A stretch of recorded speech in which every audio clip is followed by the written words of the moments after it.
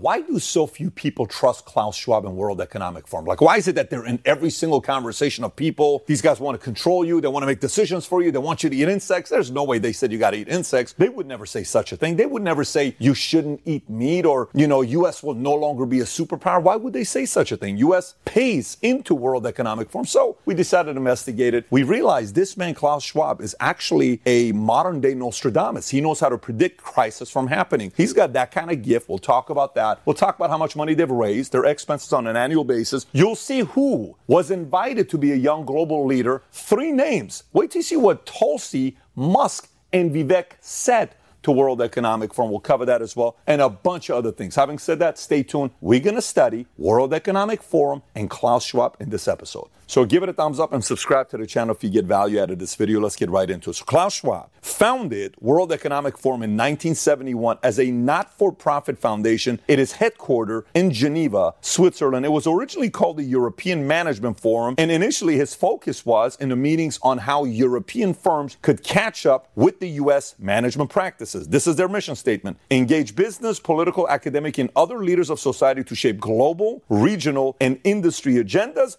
Mission is committed to improve the state of the world. So far, sounds pretty good. They made a prediction on what they think is going to happen in 2030, 8 of them, which I think it's important for you to know. Here's some of the predictions. Number 1, you'll own nothing and you'll be happy. By the way, this is from their website. This is a video they produced. Number 2, the U.S. won't be the world's leading superpower. Instead, a handful of countries will dominate. Number 3, you won't die waiting for an organ donor. Instead, we won't transplant organs. We'll print new ones. Very interesting. Number 4, you'll eat much less meat. If you like meat, you're kind of screwed here. Number 5, 1 billion people will be displaced by climate change. We'll have to do a better job at welcoming and integrating refugees. Sounds very noble, but who knows what that means? If the world's only going to be ran by 5 countries, there's not a superpower. So can they just choose to say this 10 million will be moving to your state? This 8 million is going here. They get to choose that if that's what integration means. Number 6, polluters will have to pay to emit carbon dioxide. There will be a global price on carbon. This will help make fossil fuels history. Number 7, you could be preparing to go to Mars. Oh my God, can you imagine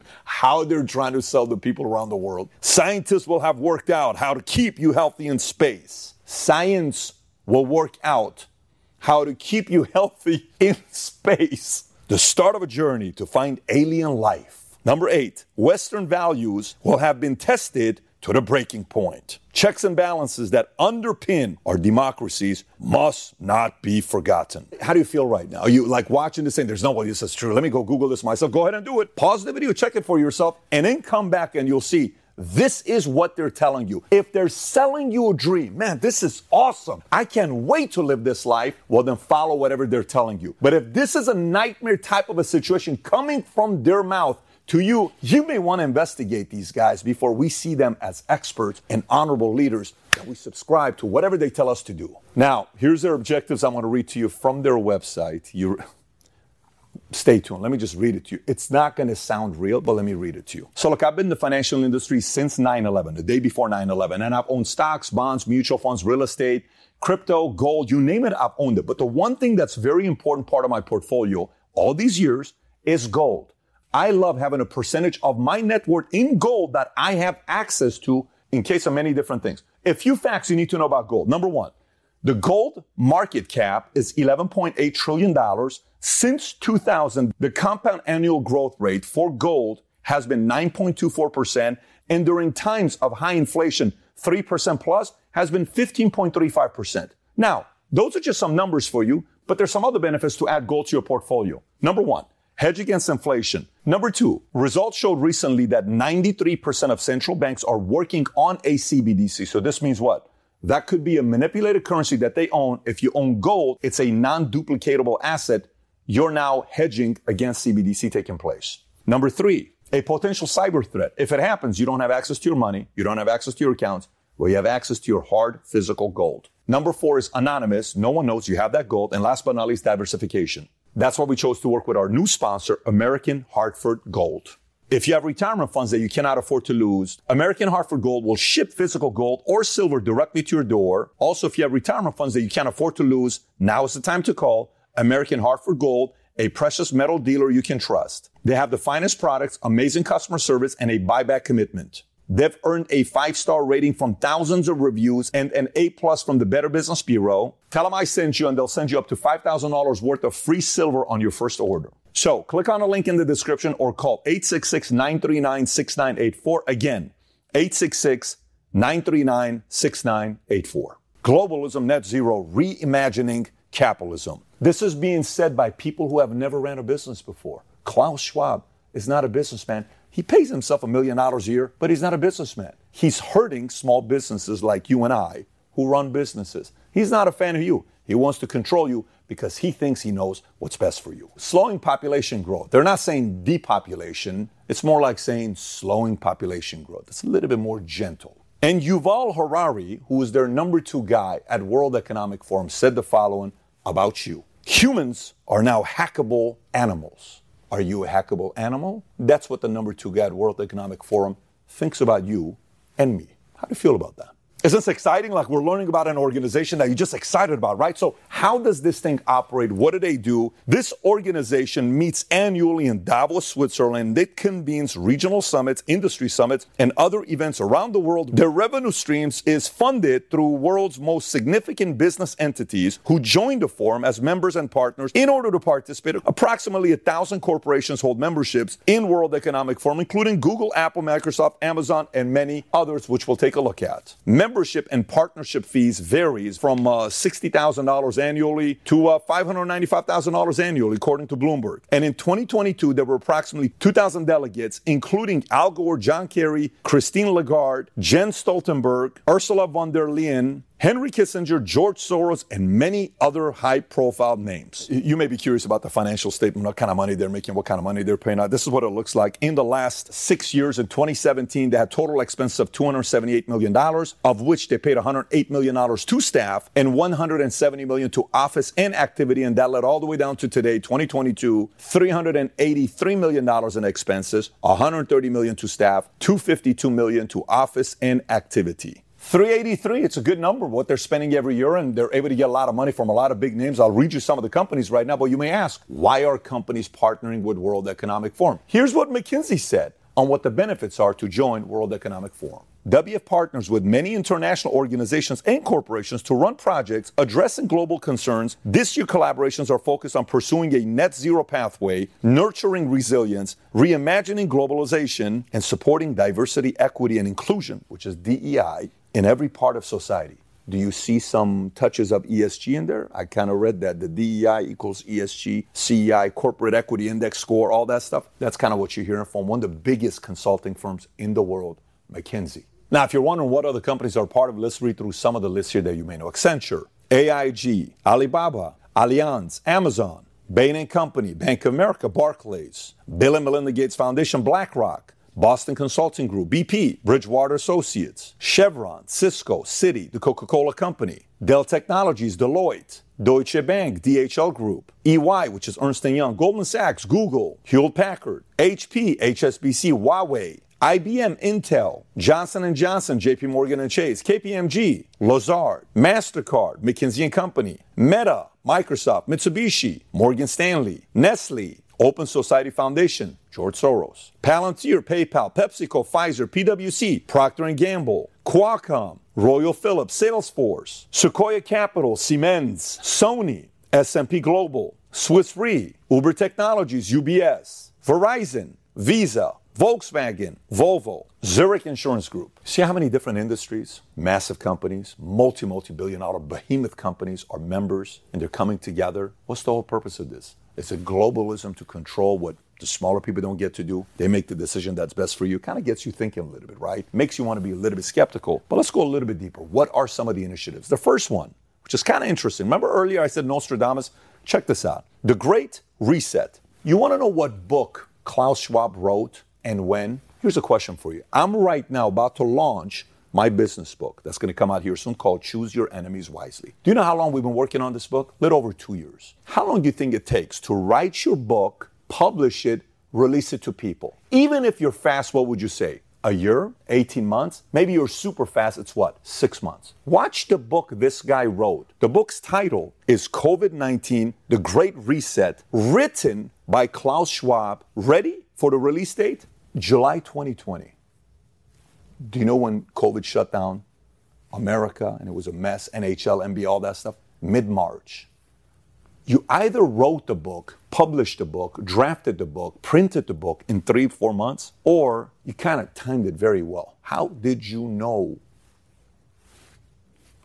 See what I'm saying? Kind of makes you think, don't it? Am I the only crazy one, or are you kind of processing that as well? So when people say the timing's a little off, you got to give those people a little bit of credibility for questioning the timing. What a perfect timing of a book. Watch how he speaks when he's talking about this great reset. You ready? Tell me if this sounds like a welcoming language. Just tell me, you know how people talk to you, welcoming language? Tell me what this sounds like. Every country from the United States to China must participate. Not shall, not ought to, must participate in every industry, from oil and gas to tech, must be transformed. In short, we need a great reset of capitalism. Who are you to know what we need from a man who's never ran a business before? All you do is raise money, getting Europe to compete against U.S. because U.S. was your enemy. Somehow you fooled U.S. to come and join WEF. Now we must do what you want us to do. Since when does the world run this way? But wait for this. Famous line. You'll own nothing and be happy. Do you own anything? Are you happy? Do you live in a house you own? Is this your phone? Are you wearing the clothes you own? Do you like owning stuff that's yours, that you worked hard for? Well, according to him, you ain't going to own none of that stuff, but you're still going to be very happy. Number 2 is another book that he wrote. He called it The Fourth Industrial Revolution. In this book, he describes the convergence of digital, biological, and physical innovations. It encompasses advances such as artificial intelligence, robotics, the Internet of Things, autonomous vehicles, predictive healthcare, and digital identities, focused on societal implications of these rapid technological changes. And the 4 revolutions he talks about is the first one is 1784, steam, water, mechanical production equipment, 1870 is the second one, division of labor, electricity, and mass production, 1969, electronics, IT, automated production, and cyber physical systems. And the third one, stakeholder capitalism, which is one of his favorites, by the way. Stakeholder capitalism is a system which corporations are oriented to serve the interests of all their stakeholders. Sounds noble, okay? Among the key stakeholders are customers, suppliers, employees, shareholders, and local communities. Again, sounds noble if it's by choice, not by force. Under this system, a company's purpose is to create long-term value and not to maximize profits and enhance shareholder value at the cost of other stakeholders. This is how companies go out of business. And last but not least, World Economic Forum has been a proponent of this model, emphasizing a move away from the short-term shareholder value to long-term sustainable growth and responsibility. Once again, if he knew how to do this, why didn't you start your own company and do this yourself? Why force others to do something that you've never done before? You've never started a company. These are valid questions to ask, which I would love to meet Klaus Schwab and do an interview with him, to ask these respectful questions that many others have for someone like Klaus. And number 4 is Young Global Leaders Program, which he launched in 2004. It seeks to identify and nurture the next generation of leaders, recognizes individuals under 40 for their professional accomplishments, commitment to society, and potential to contribute to shaping the future. 1,400 members, alumni of 120 nationalities, includes civic and business innovators, entrepreneurs, technology pioneers, educators, activists, artists, journalists, and many more. This list includes, and I'm going to read some more names for you. Are you ready? Putin's one, Trudeau's another one, Merkel, Macron, Newsom, Yarden,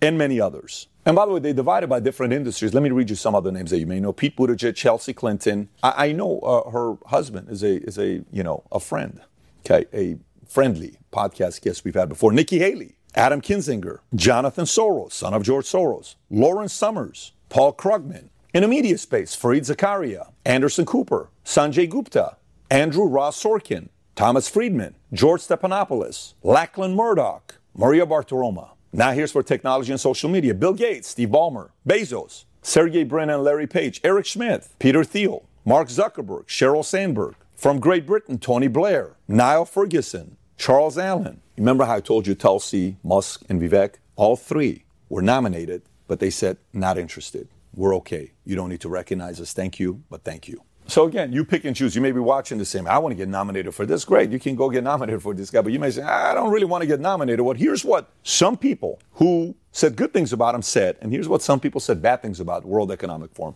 Let me read both of them to you. Number one, Al Gore, boiling the oceans, creating these atmospheric rivers and the rain bombs and sucking the moisture out of the land and creating the droughts and melting the ice and raising the sea level and causing these waves of climate refugees. It's kind of like, is that an encouraging message? If you listen to this, you almost want to go to space to leave Earth. Don't just like, end of the world here. And that's positive to say good things about World Economic Forum. But let me give you some of the other side. Here's what Ron DeSantis said. The elites in the Davos World Economic Forum want to run everything and turn everybody else on the planet into a serf or peasant. Tucker said the World Economic Forum seems to exist to destroy national economies. Musk rips World Economic Forum, unelected world government. And I'll read this one to you for somebody from the Labour Party, Swiss Labour Party, liberal, left, progressive, like an Antifa of Swiss. Here's what Alexander Anlin had to say about this. The main yearly meeting of CEOs of transnational corporations and bourgeoisie politicians from leading capitalist countries who discuss without any democratic legitimacy nor any control from the people questions that concern everyone. The countries of the global south have nothing to say about decisions that will harm them. This kind of forum shows the fundamentally anti-democratic, oligarchic nature of our system. The protection of the environment is also a major discussion in the World Economic Forum. However,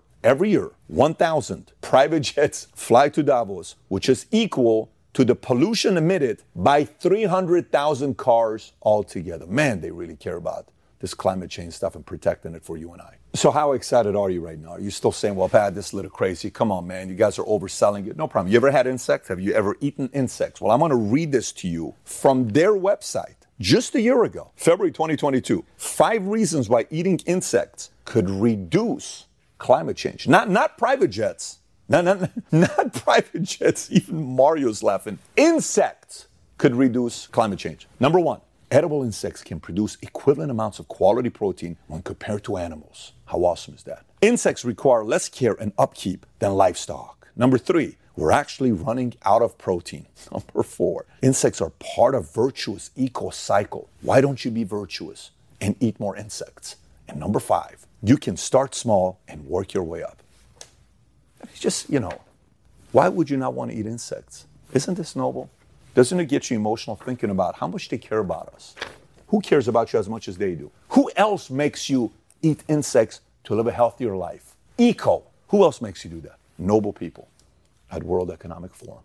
Look, I got to tell you, I like talking to everybody. And I give everybody the benefit of the doubt. I'm telling you, I would love to talk to Klaus Schwab sincerely. I would love to fly out to Geneva to sit down and talk to this guy, wherever he lives. I'd love to go to his place and have a conversation with him. Klaus, this doesn't make any sense. There is no selling the dream. Everything is force, must, you better. All of this, that's just not the American way. And I feel you don't like the American way because the American way allows for us to choose, free to choose. If somebody wants to eat insects, go for it. Put mayonnaise on it, put mustard, hot sauce, whatever you want to do. But you can't say and fool American people saying, eating insects is good for you. So if you're watching this saying, I don't know, man, I've heard a lot about World Economic Forum. I'm just verifying everything you're saying, Pat. This kind of stuff is adding up. It's kind of weird. Insects, cashless society, carbon tax, social credit score. Do you want to have a social credit score on how you voted, on how you eat? You got, like, your FICA allows you to get a loan to buy a house. Now imagine your social credit score. Which way you going to vote? Hey, do you notice how you want to know? No, we can't give you this. I want more insects. Nope, you voted this way. We're not going to give you. Do you want to have fewer insects? Can you imagine like how crazy it is to think about, like, they dictate what you get based on your social credit score? So, solution. Today, I was talking to Russell Brand on his podcast, and he was asking about all this stuff that's going on with, corporate elites and these capitalists that are doing what they're doing. There's a very big difference between capitalists that are running their small businesses and growing and creating jobs. These guys, controlled by World Economic Forum, are controlling it. So what can you do about it? Number one, be aware, talk about it, discuss it with your congressman, discuss with your family, publicize it, do your own research, educate everybody around you, and choose what companies you do business with. The way you get to vote in capitalism, which is awesome, is if you don't like what some company does, go support another one that supports the values that you're okay with. That's how you get to vote when it comes down to capitalism. That's why some companies go out of business who refuse to listen to who? The customer. Who's the customer? You. You have the power. We have the power on how we vote with these businesses by the way we spend our money. Okay, so if you got value out of this video, give it a thumbs up, subscribe to the channel. If it got you thinking, share it with other people. But I got another video I want you to watch. If you've never seen the video we made about ESG, click here to watch it. If you've never seen the video we made about George Soros, click here to watch it. Take care, everybody. Bye-bye, bye-bye.